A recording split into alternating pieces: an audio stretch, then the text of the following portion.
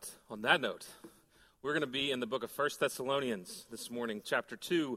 If you brought your Bible with you, I would go ahead and encourage you to turn there. If not, that scripture will be on the screen behind me when we get to that point in the sermon. We are in our second week of our study through the book of 1 Thessalonians, a study we're calling the Church on Mission, looking at Paul's words to this particular church in Thessalonica. And we started last week by going throughout the whole of chapter 1 and looking at Paul's joy as he recounted his time with the Thessalonians, as he heard reports of them from other people, to the point that every time that he thought of them, he gave praise to God. Every time he thought of them, he gave thanks to the God who allowed him to meet them in the first place. And it reminded me, and hopefully you last week, of people in our lives, in your life and my life, that every time you think of them, you can't help but smile. Someone who literally brings a smile to your face when you think of their name or you think of particular memories with them. Those were the kind of memories that Paul had of the Thessalonians, of the Christians in Thessalonica. Even though they had difficult times, not necessarily with each other, but certainly with those around, as we'll see a little bit more of today in chapter 2, there was still that sense of joy over what God had done in Thessalonica and what God was continuing to do even after Paul had left. And as we thought about that idea, we began to ask ourselves the question of, what are we known for? Are we known as a church on mission like the church in Thessalonica? Are we known as a people who are about God and people, about loving God, loving people, loving the least of these? What are we known for in our own context, both each of us individually as well as all of us together as a church body? How are we known and what are we known for? And we kind of ended last week with that thought, with that question that I wanted you all to ponder. Again, on your own and collectively as a body, what are we known for? And if the answer is we're known for the love of Christ, we're known for performing the love of Christ amongst each other as well as to the community around us, then we continue in that. But perhaps if that's not always the answer, what steps do we need to take to be known for that? Knowing that sometimes in any circumstance in this world today, there will always be people who come against, there will always be detractors. But are we known for, even in spite of what others might say or think, are we known for a people motivated in every situation by the love of Christ? And if not, what do we need to do to step in to that kind of reputation? What do we need to do to be a people who are known for that? And as we continue to think about this idea, maybe one of the things that we can do to make sure that what we are known for is the mission of Christ, the love of Jesus, is to give people the gospel, but to do so by giving them ourselves. And this is kind of what Paul gets at in chapter 2 of 1 Thessalonians. I've told you before that when I was fresh out of high school, 18 years old, to about the time I was 20 years old, freshly 20, I served a couple of years as the youth pastor at the church that I grew up in. And as such, I got to, as summer and thinking about summer camps, I got to take our group to a couple of different summer camps. And one that we went to was in the Denver area. I think it was the first one that I took the group to, so I was freshly out of high school. It was like, June or July after the May that I had graduated. And so we went, and it was a hybrid camp. And what I mean by hybrid is it was part youth camp, part mission trip. Whereas any of you who have been on any kind of church youth camp, you know that you have your youth camp stuff, your worship in the morning and in the evening, Bible studies, group times, those sorts of things were in that camp. But during a normal youth camp, during the day, you would have different activities. You would have recreation, or in some cases, you might go to a particular study, like learning more about a particular book of the Bible, a particular doctrine, or a cultural issue, or anything like that. And this particular camp, during those times that were normally filled with those activities, we would go out into the surrounding community, which was, again, the Denver area. We were at Colorado Christian University, and we would go do hands-on mission work. And I don't remember everything that the group that I was with did, but I remember a couple of things. I remember the last thing that we did on the last day that we were together, which was probably Thursday before we drove back on Friday, or Friday before we drove back on Saturday. I remember that the whole group, the whole camp, went to the biggest park, I think the biggest park in the Denver area, and we had bag lunches, sack lunches that somebody had already prepared, and we took them out and gave them to a fairly large homeless population that was in the park there in Denver. We would just go hand people the meals. We were encouraged to strike up conversation. We went in groups and did that. And I remember, even though I'm not, at the time especially, but still today a little bit, it doesn't come naturally to strike up a conversation with a complete stranger. I remember being invigorated by that time.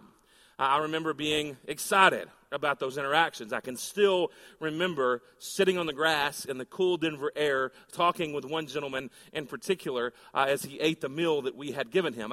I was excited about that opportunity. If you've ever been in that kind of situation where you know you're about to have to step out of your comfort zone and you're worried about it and you're nervous about it, but then when you do, there's this sense of adrenaline, there's this sense of euphoria, might be too strong of a word, but certainly a sense of joy as God uses you and as you find out it's not nearly as scary as you thought it might be. This was the way that I felt after that. But I didn't feel that way a couple of days prior when our mission job was to go into a local nursing home there in the area, and we were just to be with the patients, the residents there in the nursing home. And the lady who was leading our group, who actually worked for the camp that we were with, she took her guitar and she was singing praise and worship songs, and we were singing together, just spending time with the residents. And then somebody from the nursing home came up from the back and whispered something into her ear, and then she came over to a few of us and said, "Hey, there's another part of this nursing home, another wing that's just for dementia patients, and she is asking if we would go into that wing and actually be and sing with those people." Now, as a leader, I was one of the ones that got volunteered for that. And so we went over there and we were singing with these residents. And I've told many of you this story before, but it wasn't nearly as exciting from my point of view. It wasn't nearly as immediately energy-giving. And it was something that, even though I was indeed, again, stepping outside of my comfort zone, it didn't come immediately back with that sense of joy. And I began to wonder why that was so. It was very uncomfortable for me. Literally everyone that we were with had some form of dementia, so there was that issue, that problem going on. And there were some that were making noises. There was one in particular that couldn't talk, and all that came out was a growl, and he was reaching out for someone's hand, shook his hand thinking that's what he wanted, and then he wouldn't let go. And it was that kind of, that you didn't know what to do, you didn't know what to say, didn't know how to respond, especially as an 18-year-old youth minister thinking that it was his job to lead others in that path. I had no idea what to do, and so it wasn't nearly as invigorating. And it made me realize that, especially reflecting upon it years later, that it's much easier to give people my money or an object that I possess than it is to actually give them my time.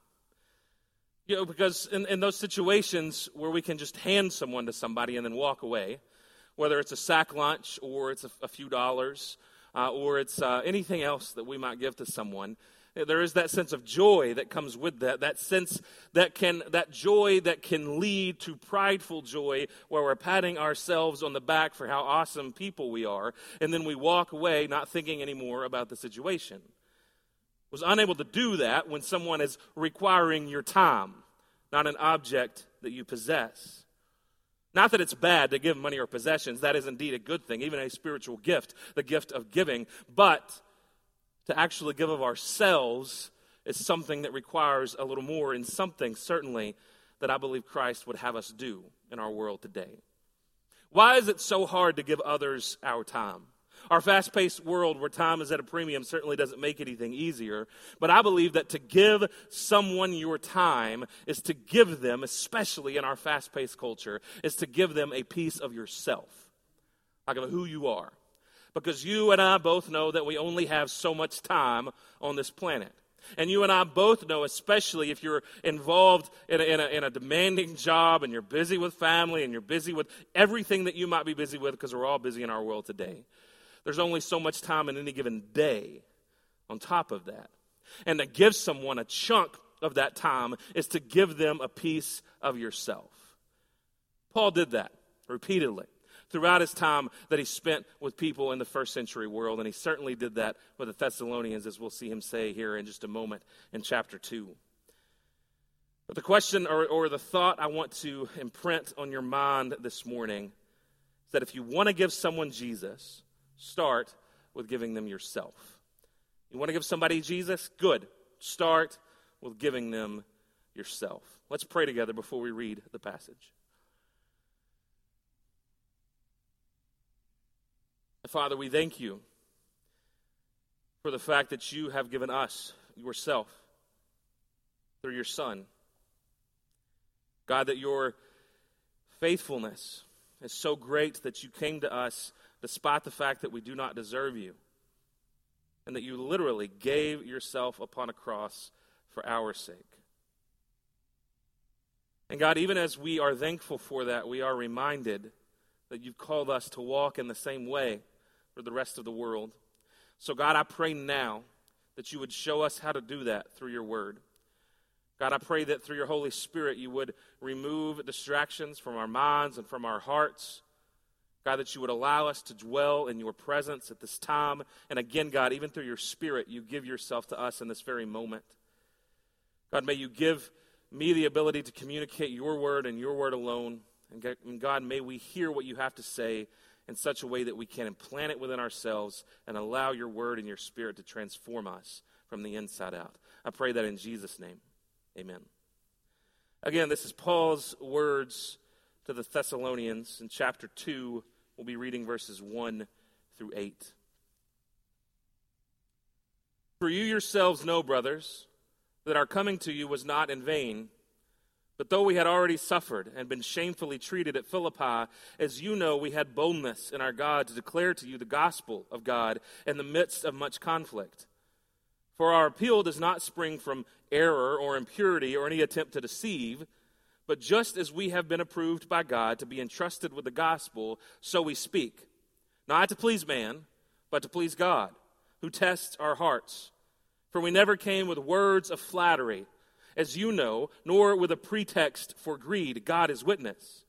Nor did we seek glory from people, whether from you or from others, though we could have made demands as apostles of Christ. But we were gentle among you, like a nursing mother taking care of her own children. So being affectionately desirous of you, we were ready to share with you not only the gospel of God, but also our own selves, because you had become very dear to us. Paul mentions at the beginning of this chapter that they were he and his traveling companions were shamefully treated at Philippi. You'll find the story that corresponds with what he's talking about in Acts chapter 16. Just prior to the group's trip to Thessalonica, Paul and Silas were stripped, beaten, and jailed while in Philippi, in part because they had cast an unclean spirit out of a fortune teller, a woman who was making money for people by her ability to tell whatever she was telling. And Paul cast that spirit out of her, and people got upset that their money was being taken away, or their source of income.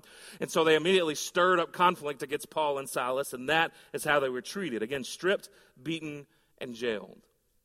This is bad enough in itself, but it's even worse when you realize that Paul was a Roman citizen and he was supposed to be given due process, which he wasn't. And so this is how he left before he went into Thessalonica. And then in Thessalonica itself, there was also much conflict. This story is found in Acts chapter 17. Paul had great success at Thessalonica when he went and began preaching. Many came to faith, but not many of them were Jewish people. The Jews amongst them were angered by Paul's accomplishments. They were jealous by what Paul was actually doing and the number of people that were coming to faith in Christ. And so, in their jealousy and in their anger, they led a mob through the city streets looking for Paul and the others with him. They couldn't find Paul, so they grabbed a man named Jason, in whose house Paul had been staying, and they told the authorities about Paul and his traveling companions. This is the quote from Acts 17. "These men who have turned the world upside down have come here also." Now, let's stop there for a second. And this isn't necessarily towards the point of the sermon, but it's a point in Scripture, so we're going to cover it real quick. Just think of that idea. Just think of that reputation that Paul and his companions had. These men who have turned the world upside down have come here also. What a great thing to be known for, flipping the world on its head. Because here's the reality of what's really going on. What Paul and Silas and the others are doing is not turning the world upside down. They're taking an upside world, introducing the message of Jesus Christ, and that message is turning the upside world right side up, right? Upside down world, right side up. And so what Paul and his companions were known for is flipping everything on its head, showing a new way to live, giving a new message of love for God and love for people. This is how they themselves were known. Anyway, the people, the Jews who were leading this rebellion or this mob against Paul and his companions went on to claim that they were inciting rebellion against Rome, which was the way to get the Roman authorities to do something. And so the authorities find Jason, this man that they were staying with. It says that he gave them money. We assume there was a fine as security. It's the way it puts it in Acts 17. And they let him go. Paul and his companions left under the cover of night, and they moved on to a place named Berea.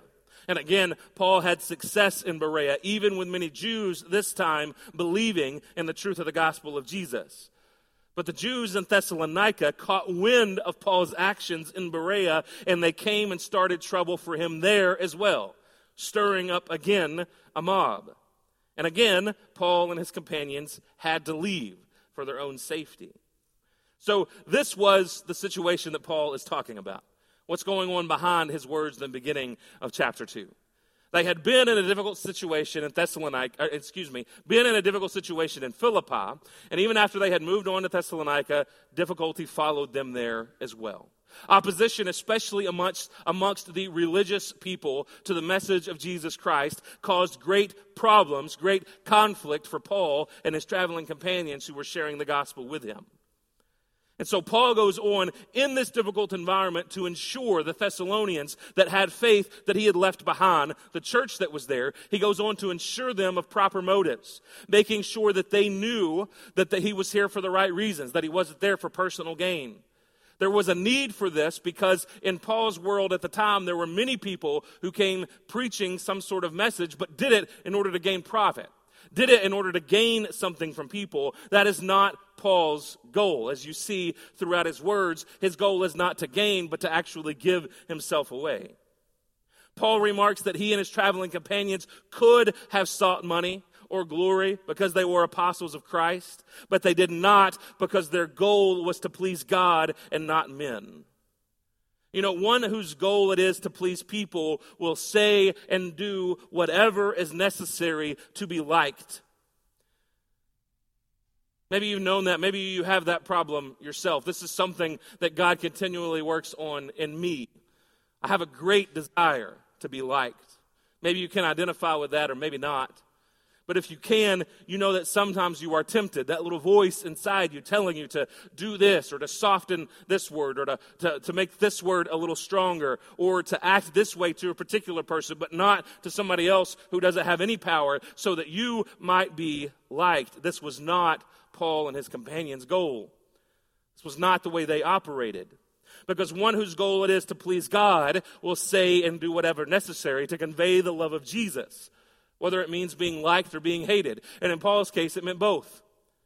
For many of the Thessalonians, those who came to faith in Jesus, the loving relationship that Paul and them developed was such that every time he thought of them, he rejoiced and gave thanks to God. Whereas the Jews hated him so much that they literally ran him out of town. They ran him out of town because they wanted to punish him. They wanted to probably kill him if they could get their hands on him.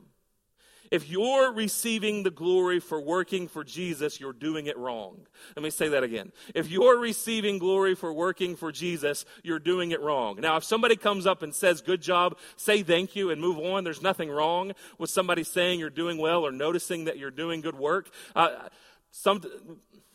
One pet peeve that I have for other ministers, and don't take this the wrong way, but anytime that somebody comes up and says, good job, I've gone up and said good job to people, and they'll say, no, it's all the Lord. Yeah, I know it's the Lord, buddy, but I want to say thank you for being used by God in that way. There's nothing wrong with just saying thank you and moving on, because that other thing can kind of come off as false modesty. But in reality, there should be a humility within us that even when we are given thanks, that we don't store that for ourselves. But rather, we take the thanks that anybody might be giving to us, and we make sure that in everything we do, we communicate that ultimately that is God's. And we ourselves give that to God. Every time somebody says good job, we should at some point later in the day fall on our knees and say, God, thank you for filling me with your Spirit in such a way that it made a difference in somebody else's life. Giving thanks and glory to God. If you're receiving and holding on to the glory when you work for Jesus, you're doing it wrong. Paul and the others were motivated first by their love and obedience to God. Now, we're talking about giving ourselves away to people. But that can't be done without first giving ourselves away to God and to His mission. To love God and to love people. Those are the first and second greatest commandments. But the first is to love God. That's where it starts. The second one is like it, but it is still second. And that is to love people. Paul and the others were motivated first by their love and obedience to God, and second, by their love for the people. This love was expressed in the way that they gently approached the Thessalonians, so gentle that Paul uses perhaps the best metaphor that could be thought of when it comes to being gentle with someone. The metaphor of a mother nursing her child. That's the metaphor that he uses for comparison. There's probably not a greater picture of gentle care in the world. Because for me, and this is fresh on my memory, like last night, fresh. For me, a crying baby, I'm going to be honest, I'm going to make a confession. A crying baby doesn't elicit a sense of empathy. It elicits a sense of pragmatism. How do I stop this? Right? Can I get an amen from any dads or any moms in the house, right? What do I need to do to make this crying stop? Yes, I'm sad that this baby is crying, but ultimately I just want to make it stop. Can I get an amen? You're looking at me like you're concerned for my morality, but surely you identify with what I'm saying. What do I need to do to fix this situation? Maybe that's a man thing, maybe it's not, maybe it's a human thing. But that's certainly what's comes up in my heart is, how do I fix this? I don't get that feeling. I get that feeling sometimes from my wife, especially in the middle of the night when she's trying to sleep. But during the day, I don't get that feeling. Like she actually enjoys being needed so that she can bring compassion, so that she can bring satisfaction to our child. And it's been that way with all three of our boys. And this is the metaphor that Paul uses. So gentle with the Thessalonians that he compares it to a mother nursing her child. This is the way he cared for them. And again, it is that idea of giving of self. Not just some object, but giving of self and of time. Paul's words are effusive, again, in the way that he goes almost over the top, expressing the way that he loves the Thessalonians. Saying, being affectionately desirous of you. Oh, to be able to put words together like Paul. Being affectionately desirous of you. Paul loved the people so deeply that, as he said in the conclusion of what we read, that he didn't just want to share the gospel of Jesus Christ with them. He wanted to share with them his very self. Hence, his willingness to deal with the difficulties recounted in Acts 16 and 17. Hence, his willingness to, after leaving, beaten and embarrassed from Philippi, he moved on to another town and shared the gospel when he knew that probably the same kind of people were waiting on him there. Hence, his willingness to, even after being run out of town by the Thessalonians, to want to go back, as you'll see at the end of this chapter, in chapter 2. So he was ran out of town out of fear for his own life. And at the end of chapter 2, he recounts about how desperately he wants to go back to them. That's how affectionately desirous of them he is. So much that, again, after he has difficulty in Thessalonica, he moves on to Berea. And even after his opponents in Thessalonica chase him to Berea and shut him down there, he moves on to another town to do the same thing. Because he is affectionately desirous both of God and the people to whom God called him to love. Paul loved people so deeply that he didn't just want to share the gospel with them, but also his very self. You want to give someone Jesus? Start with giving them yourself. Give yourself away. Giving ourselves to others is looking at our lives as gifts from God. That every moment that we have, every breath that we take, every second that we exist is a gift from God. A gift meant to be regifted, to be given away once again to those who would benefit from our time. Our time when we share with them what God is doing in our lives, when we share with them the grace of the Holy Spirit that is within each one of us, looking at our lives in a way to give them away is looking at them as gifts from God. So you heard it here first. You really are God's gift to the world. Like you really are God's gift to the world. God created you because he loves you, and God created you as an object of his love, but he also created you to gift you to the world. And when he recreated you in Jesus Christ, by Jesus coming within you, as Paul says in one of his letters to the Corinthians, that anyone who is in Christ is made new. There's no old anymore. All of that has passed away. But to be in Jesus is to be a new creation. When God recreated you by allowing Jesus to permeate everything within your being, he did so in such a way to make you, in part, a gift to the world. You are God's gift to the world. All of your idiosyncrasies, all of your talents, all of your abilities, even maybe some of those things that you dislike about yourself, God bundled you together in that exact fashion in order to, again, in part, give you to the rest of the world.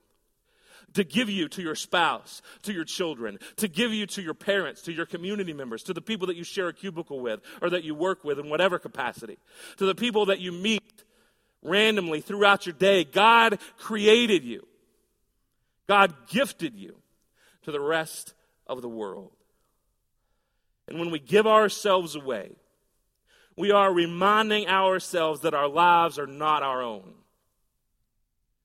We are reminding ourselves that we belong to somebody else and that we're here on somebody else's plan.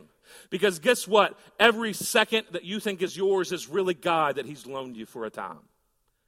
Every breath that you think is yours is really what God has put in you. Think again of the story in Genesis where God takes dirt from the ground and he breathes his spirit and his life into that dirt, and then that dirt becomes man. It is God's spirit within us that allows us to take a breath. It is God's spirit within us that sends the electrical impulses from our brain to our hearts that cause it to beat and pump blood throughout our entire body. It is God's spirit within us that allows the oxygen in our lung to turn into energy that we can use either for our own purposes or for God's purposes. Every second, every heartbeat, every moment of your existence is on loan from a God that do not belong to you. Yes, he has given them to you. Yes, you should rejoice in them, but you should always remember that they are there for a purpose, and part of that purpose is to give yourself away to the rest of the world. All of us, again, have an account of time allotted to us. None of us know how much is in our account, but we certainly know that it is finite, that there is an end point.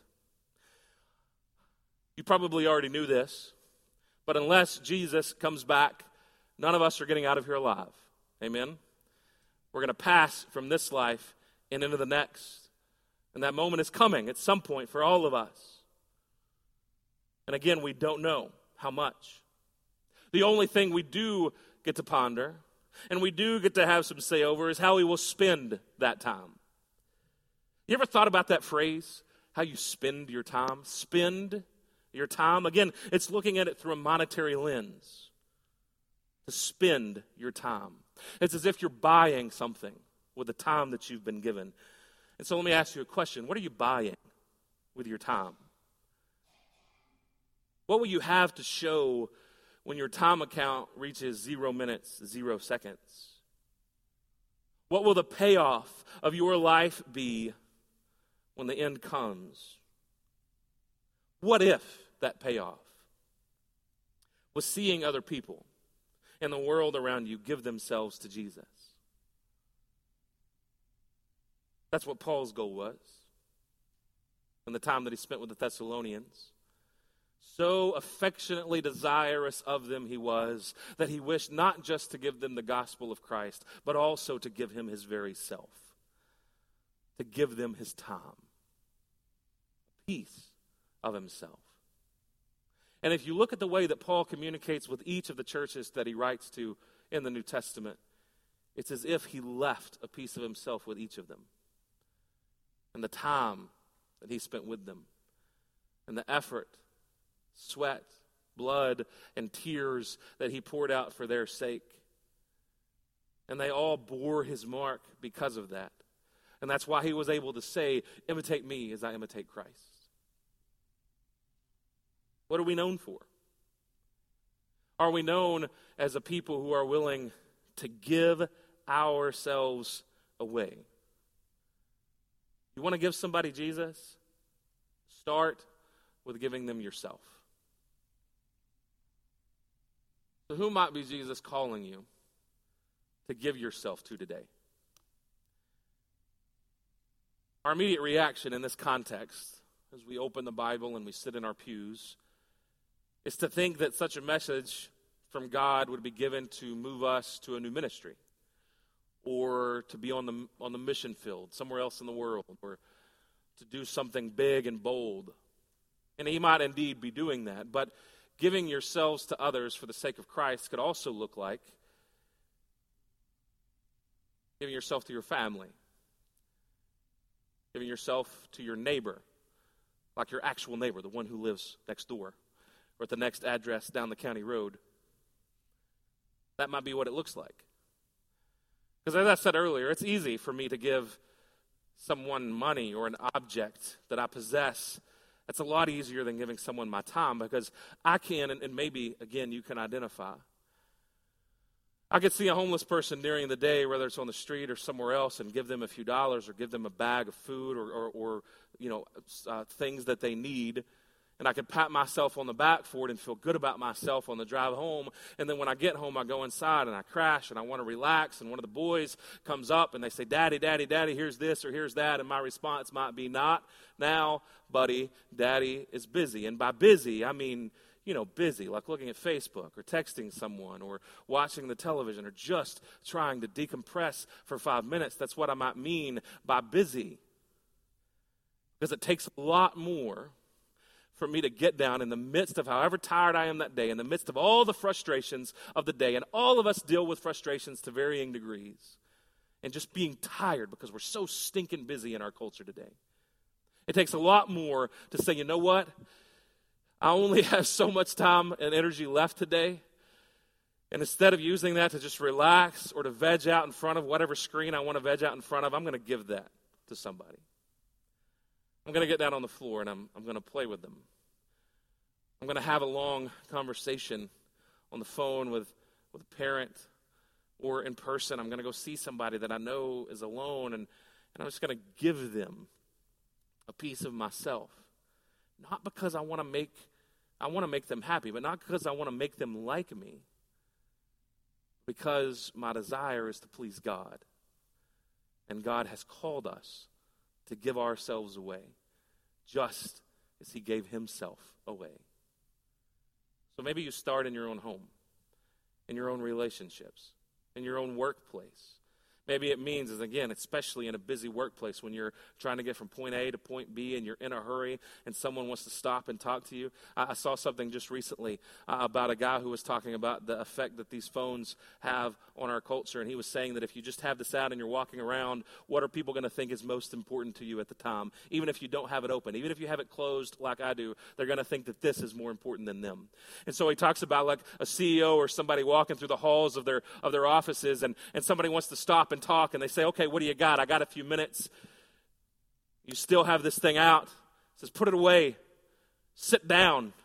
Talk with them for a minute. Yeah, I know you're busy, but give just a little bit of your time to somebody else, not because you want to make them like you, but because you know that Christ might have an appointment for you to share the gospel with them, and the way that you might be able to share the gospel with them, perhaps for the first time that it would ever break through in their life, because so many Christians have shared the gospel with them by just giving them a quick line and moving on, or saying, I'll pray for you, and not stopping and actually praying for them, just giving lip service to the idea of the gospel. Maybe you would want to present the gospel to them so desperately. Maybe you would be so affectionately desirous of the people that God has put in your life that you would stop and, in the name of Jesus Christ and the hope of the gospel of Jesus, give them yourself. Give them your time. Because that is the one thing that God gave you that you can always give away. That is the one thing that God gave you that you can always give away. And the one thing that will always make a difference in somebody else's life when you give of yourself, of your time. Are we known for that? Are you known for that? And if not, guess what? There's 24 hours tomorrow that you can give away in the name of Jesus Christ. Even if you're not known for it today. There's 48 hours before the end of Tuesday. 72 before Wednesday, and that's as far as my math will allow me to go. Can I get an amen? What's 72 plus 24? 96. Okay, I'm not going to go any further because it's going to get bad real quick. But you know what I'm talking about. 24 hours in each day, and you have the opportunity to give some of that time away in the name of Jesus. No matter what else you have time to give to others in the name of Jesus Christ. You want to know what a church on mission looks like? It looks like a group of people who are willing to take the time that Jesus gave them and to give it away, to regift it, so that others might know that they are loved by Jesus and His church. This morning, during our time of invitation, I want to encourage you to think directly in your own life what this might mean. Who might God be calling you towards to give your time, to give a piece of yourself? Dwell with God in His Spirit and allow Him, perhaps, even in these moments, to answer that question. If you need to pray about this or anything else, I will be down here to do that with you during our time of invitation. The altar will be open if you would like to pray there. And certainly, you can pray right where you're at, because the Holy Spirit is with you, wanting to convene with you in these moments. Let's stand together. I'm going to pray. Bill and Lynn are going to lead us in a song of invitation. And again, you move in whatever way God is calling you to. Father, we thank you for today. God, we thank you for your Son, Jesus. And God, we thank you again for giving us yourself, even in these moments, through your Spirit. God, may we find that contagious in the way that we behave. God, call each and every single follower that's in this room today. God, call us a certain direction to a particular person, a group of people, to give ourselves away as we give away the gospel of Jesus. I pray that in Jesus' name. Amen.